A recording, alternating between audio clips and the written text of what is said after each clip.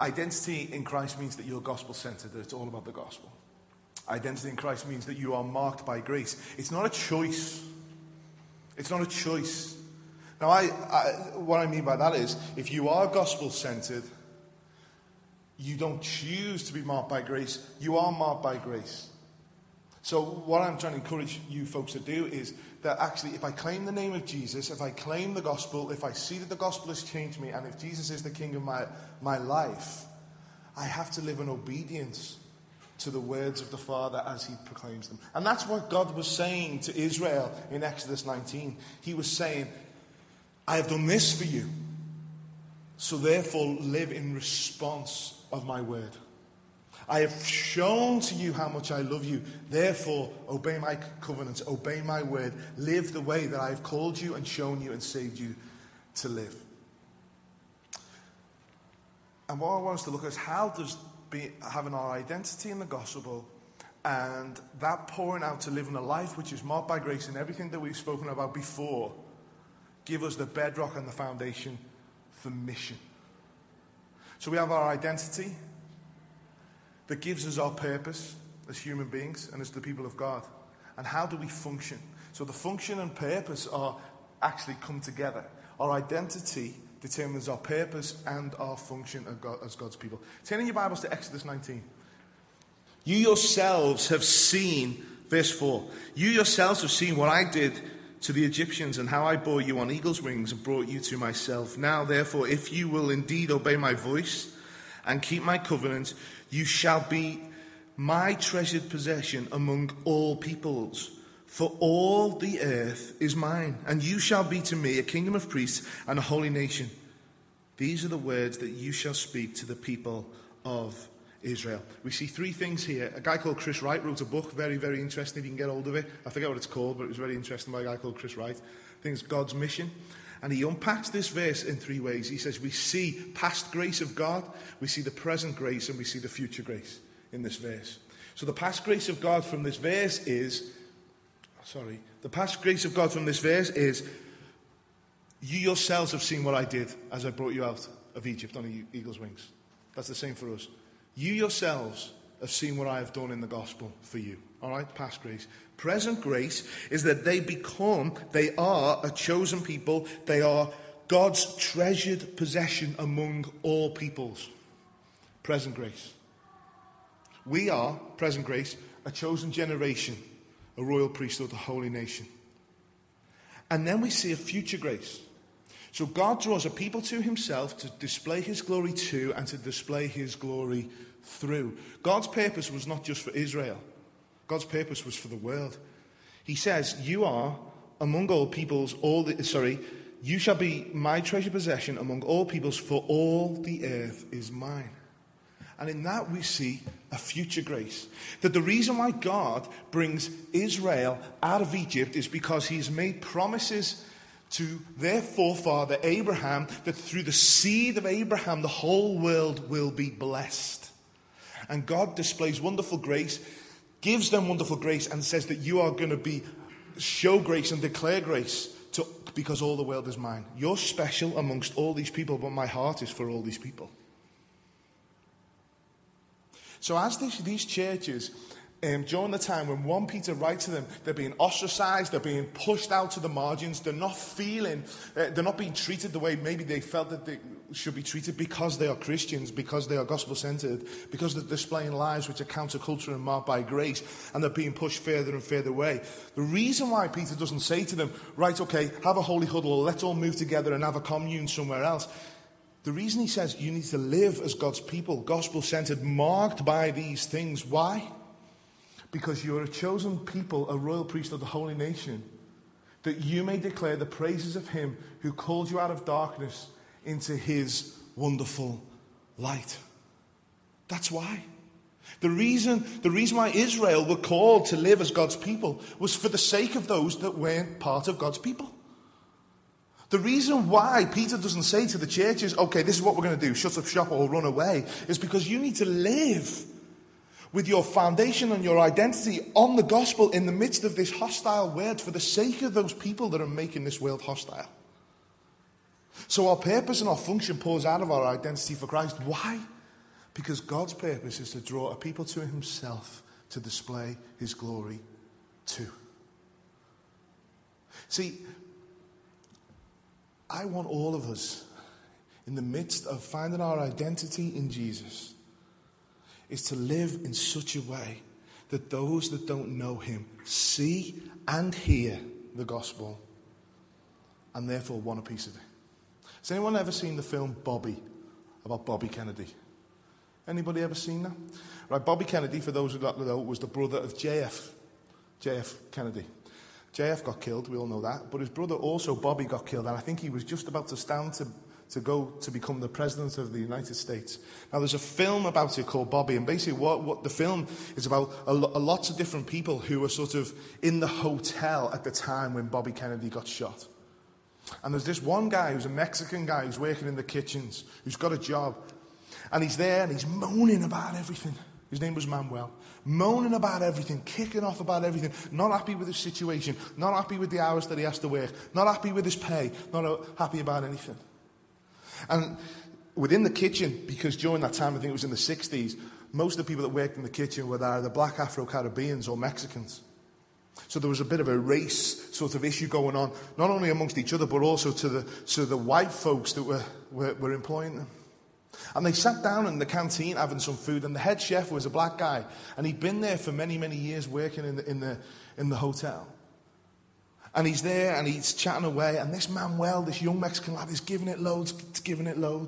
And he starts saying on that we're like the Mexicans are the new slaves in America, and he's going on like this and moaning. And the black guy who was the chef, who'd been there for many, many years, had understood what it was to live in the midst of that difficult situation in America with the racism that was going on. He turns to Manuel, he says, the problem with you, Manuel, is you've got no soul. You've got no poetry. The problem with you, Manuel, is people don't look at you and say, look at that guy, Manuel. Look at the way he lives. Look at the way he talks. Look at his soul. Look at his poetry. No one looks at you, Manuel, and says, damn, I want a bit of what he's got.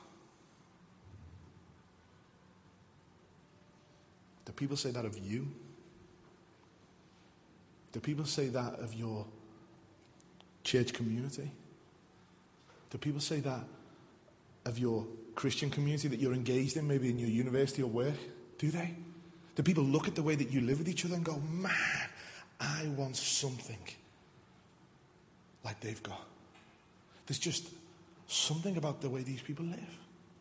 I will put money on it, right? Even though we heard from Shane before, I will put money on it in the context where Shane lives. There are folks that maybe initially would look and give all the abuse, but deep down look at him and go, man, I want something that he's got. I want something that they've got.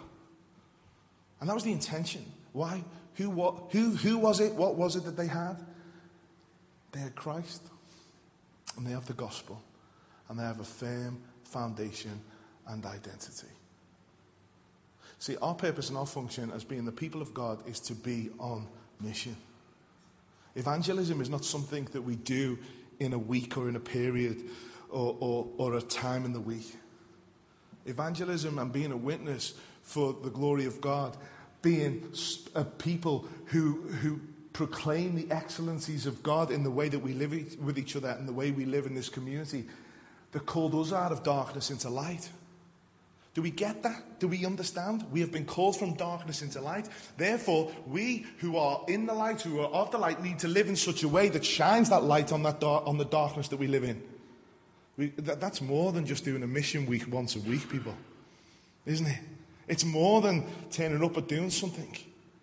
It is a change in the way that we live in response to the wonder of the gospel and who we are in Christ that should change everything. So every area of our lives becomes a mission opportunity.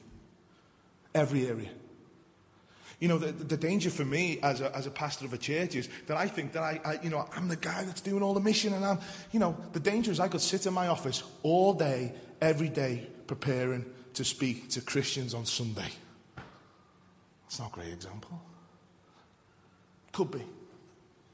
We have a responsibility to declare the excellencies of God to those who do not know him. That's our purpose. That's our function. So if your identity is truly in the gospel, you will live lives that are marked by grace, and you will be people who are on mission. Don't put your hands up, but answer it in your own heart. Which non-Christian person or people are you praying for?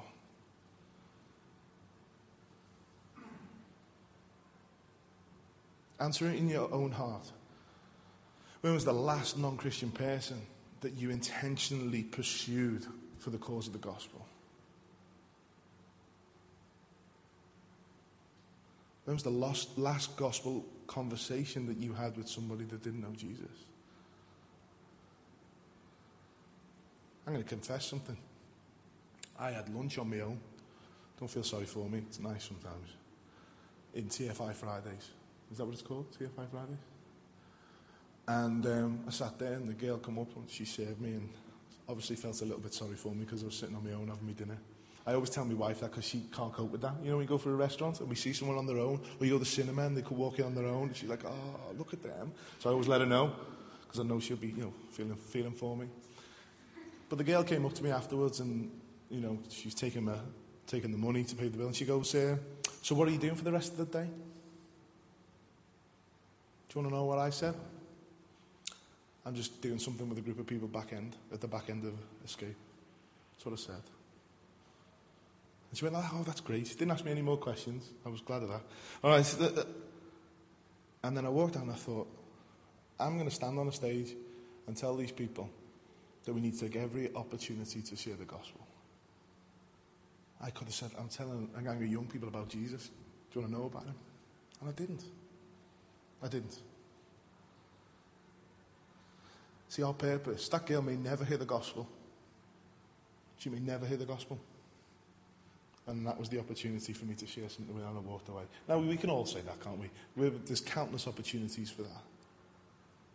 Because in that moment, I was ashamed of my identity being in Christ. I was. Because I was fearful of what some girl, who was probably a student, young girl, who was just doing her job, who actually, moments before, was singing some crazy happy birthday song to a load of people, which was more embarrassing than me saying I'm teaching the Bible. But I was ashamed of my identity in Jesus. That stumped my opportunity to share the gospel with this girl. Now that story can be just retold and retold with all of us, can't it? You know what I mean? We all do that. We're all fearful of it. But the reality is this: our identity in Christ determines our purpose and it determines our function, which is to declare the excellencies of God to those people who are in darkness. Why? So that they can come and enjoy and be part of the kingdom of God just like us. Just like us. See, I want us to just look briefly at a couple of things here that Peter sort of points out. In the midst of these people living in a hostile situation where they're being ostracized, a few things that would really help them be on mission. Now, hear me when I say this. Nowhere am I going to say, do an evangelistic event. They're good things to do, and we should do them. But let's not make them the primary vehicle for mission. Nowhere am I going to say a Christianity Explore course, or a Will We All Want course, or an Alpha course, whatever one you choose to do. Now, they're good things to do, and we need to do them.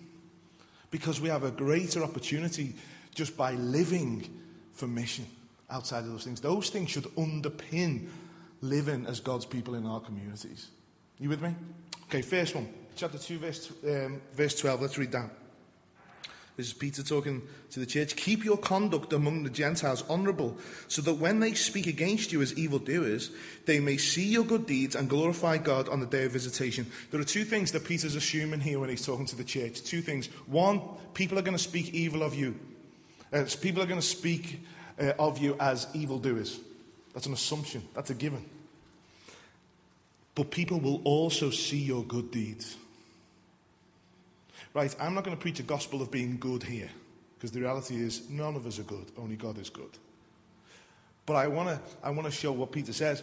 You, as God's people in the midst of this difficult environment, are living lives that display goodness, are living lives that are caring for other people, that are living lives. So in your street, in your halls, in your school, you will always be the one, when there is a need, seeking to meet that need. because that's what we do. You will always be the one that is seeking to care for those who are broken or having difficulty. And even though folks around might think, man, do you believe that they're Christians and what they believe? They can't question and speak against the good things that you do. And then when the conversation comes, do you want to know why I do that? Why do you do all this good stuff? Let me tell you about the one who is good and what he did for me and what he did for you. It's simplistic, but that's the issue. Are you known for being good? Are you? Or are you known as the gossip? Ladies, because that's where it usually tends to happen. Fellas, are you known as being good, or are you known as the narc in the football team that's always getting the yellow card? That was me, all right? The yellow card. Seriously, we laugh at that, but that makes a massive difference in the way that we conduct ourselves. Are we generous with our money? I'm not talking about, look, I'm writing a check to help these people out, but are we anyway? Are we the ones that are always willing to give up something, or open our homes, or give lifts, or just we could be here all night looking at things. Are we those people? Are we living in such a way that displays the goodness of God through our generosity, that shines out his generosity for us in light of what Christ did for us on the cross? Because Peter says to the church here, and he says to us, people may speak evil of you, but they will not speak evil of your good deeds. And hear this, they will glorify God for that on the day of visitation. When Jesus comes again, they will glorify God because of your good deeds that are done in his name. That's mission. That is mission. My wife texted me before. Like, I'm looking forward to going home. Not that I want to leave you guys, but I am. It's Saturday night, you know what I mean? Chippy night, it's the law. Right, okay? It's true. I'm looking forward to going home, right? My wife texts me. She's got a friend called Nikki who's not a Christian, who wants to read the Bible with Sean, and she's round there doing stuff with the kids today.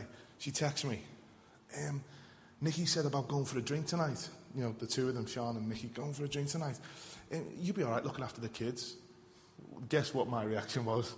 Nish, any chance? You know what I mean? Saturday night, I want a chippy, I want a beer, I want to relax. Maybe not a beer because I'm preaching in the morning, but you understand, you know, just to relax. Yeah, are you with me? Now, Nikki wants to read the Bible. Nikki wants to know more about Jesus. And the reason why Nikki and Sean are friends is because Nikki can't get over all the stuff that my wife does for other people, and she does. I can big up my own wife, can't I? Am I allowed to do that? All right, okay. What she does, my wife's wonderful, and I thank God, you know, I bat above my average in every area, and she's just wonderful. She's baking cakes, and she's helping people, and Nikki's like intrigued that my wife does these things. And it is that has caused her to ask questions about Jesus and about the church and about anything that comes in that. And when I thought, I was like, not a problem, love, you go and have a drink. You go and have a chat, and I'll be praying for her when she's there. Are you with me? So it's the way that Sean has lived that has drawn it in. And God is glorified in that.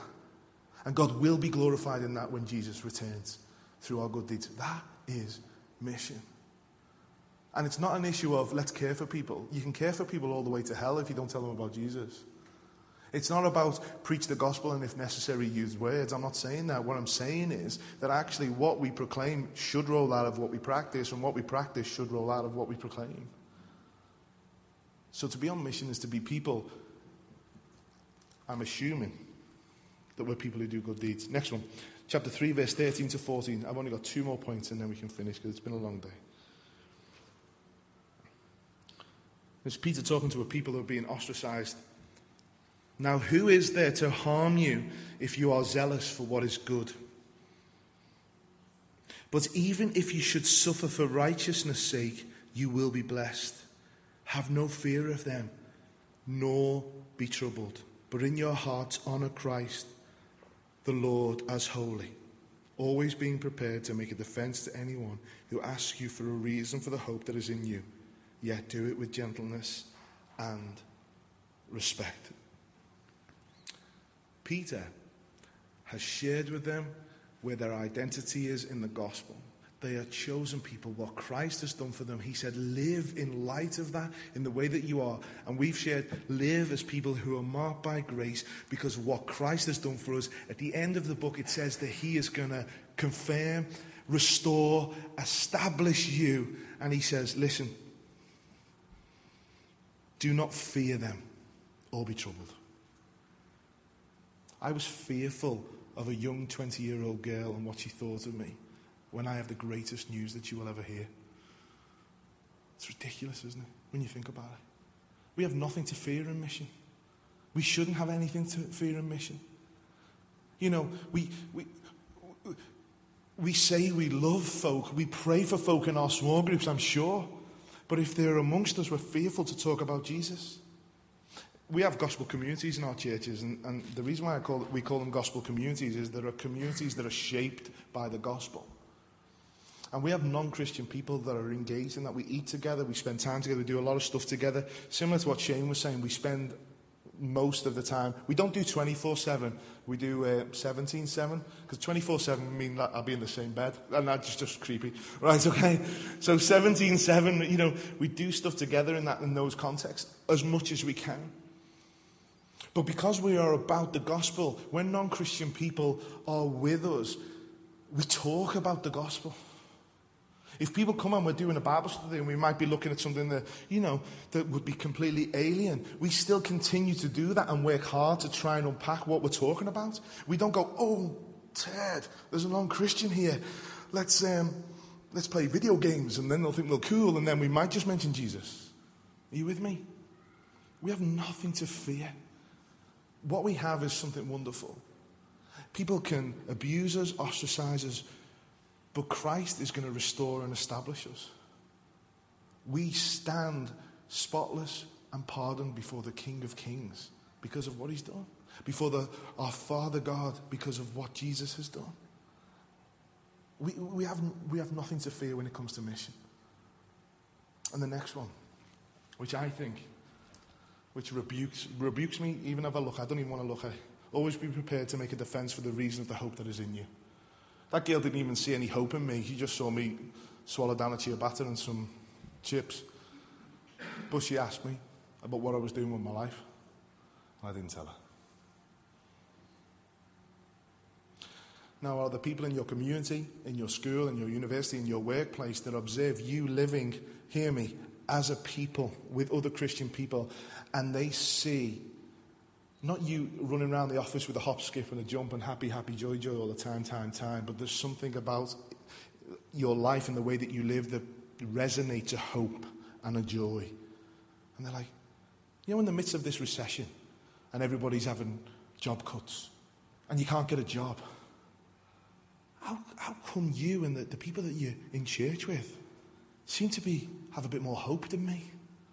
What is it? Make a defense. The way you and your wife have really grown to love each other more in the midst of losing that child. What is it? Be ready to give a defense for the gospel. How is it that in the midst of all this difficulty and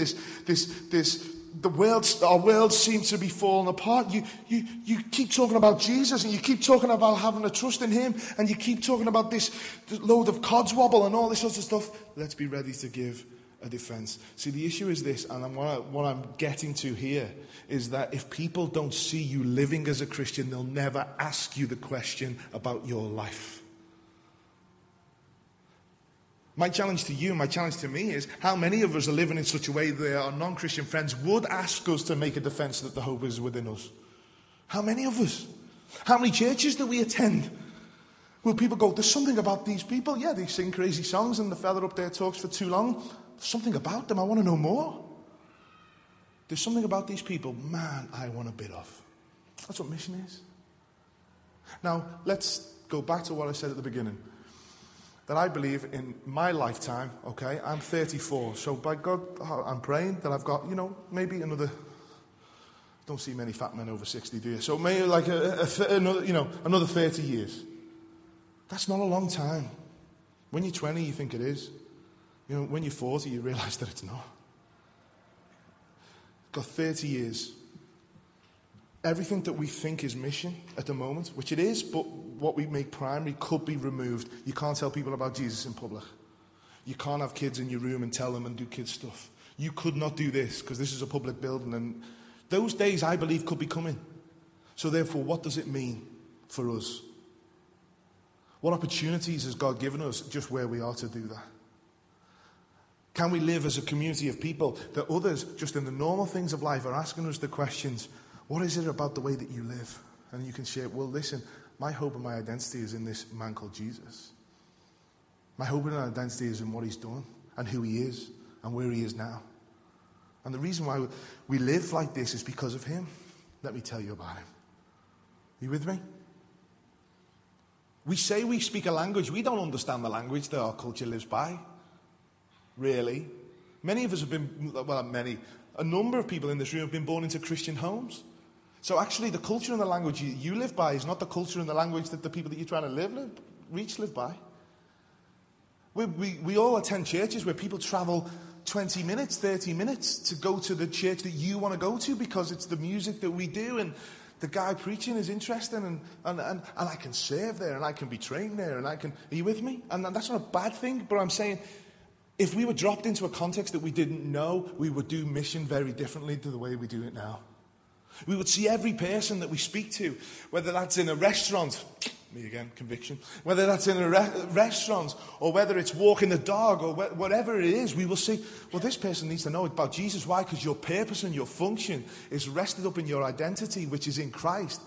And you're there to tell people in Maputo about Jesus. That's the same if you come from Hull. That's the same if you come from Roehampton. That's the same if you come from Liverpool. That's the same if you come from Castleford. As groups of people, we don't work that out to say, well, what does this mean? What does it look like? Are you with me? That actually mission is every single opportunity that we have. Ordinary life with real intentionality for the glory of Christ. Okay, this is what I want you to do now.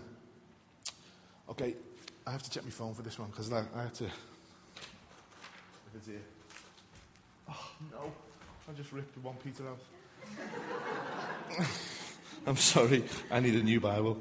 All right, I apologise. Okay, here's another opportunity, and this is one that you can really take and do yourselves, okay? Individually, and then with a group of Christians in your church, okay? This is another one. This is great.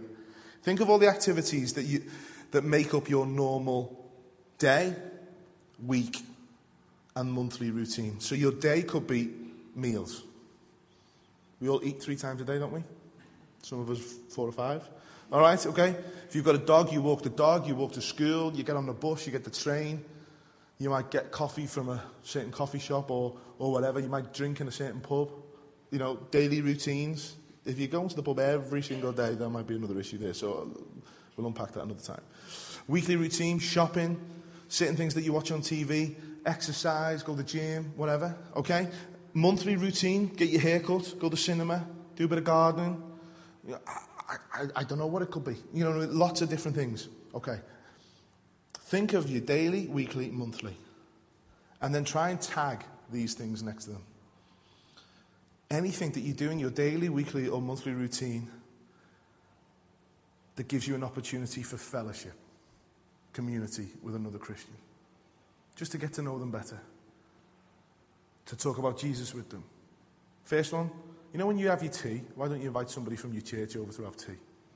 And I'm not talking a nice meal with wine and all that. I'm just saying like pizza and chips and the kids are legging round. Or, you know, you've made meatballs or whatever. Chippy on your knee while watching Apprentice or something with Christians. That's what I'm saying. Just do it. Because I'm telling you, if you both love Jesus, the conversation will roll in that way. Especially if you watch The Apprentice, I'm telling you. Are you with me? Little things like that. So look at those things and tag something that you can do as community. Look at those things and tag opportunities that you can spend with somebody who is not a believer. Like going to the gym. Be great if you're the person that you go to the gym with 2 or 3 times a week is not a Christian. You're running on the treadmill, what do you talk about? Because if your identity is really in Christ, he's going to come out somewhere in the conversation. I don't know why I'm doing that. That's me on the treadmill. And the third one, what of those activities that you do daily, weekly, monthly that give you an opportunity for a conversation about Jesus? Walking the dog. I used to have a dog 13 years. We had to have him put him down about 6 weeks ago. Devastated I was. The amount of gospel opportunities I had. I walk my dog, right, every day in the same place with the same people. The amount of conversations I had just to talk about Jesus, just in every They saw me going from a policeman to work for a charity to become a pastor in those 13 years. Imagine the conversations for these folk. Are you with me? That's mission, people. That's mission. And you know the wonderful thing about all those things? For them to be effective, we don't do them as individuals. We do them as, you are a chosen people. Once you were not a people, but now you are the people.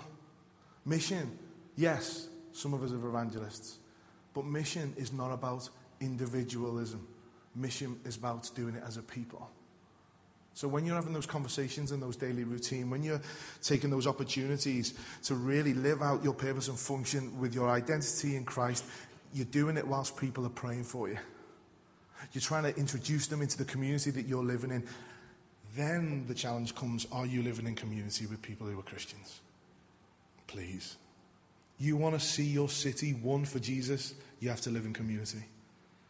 You want to see your city won for Jesus, you've got to tell people about him.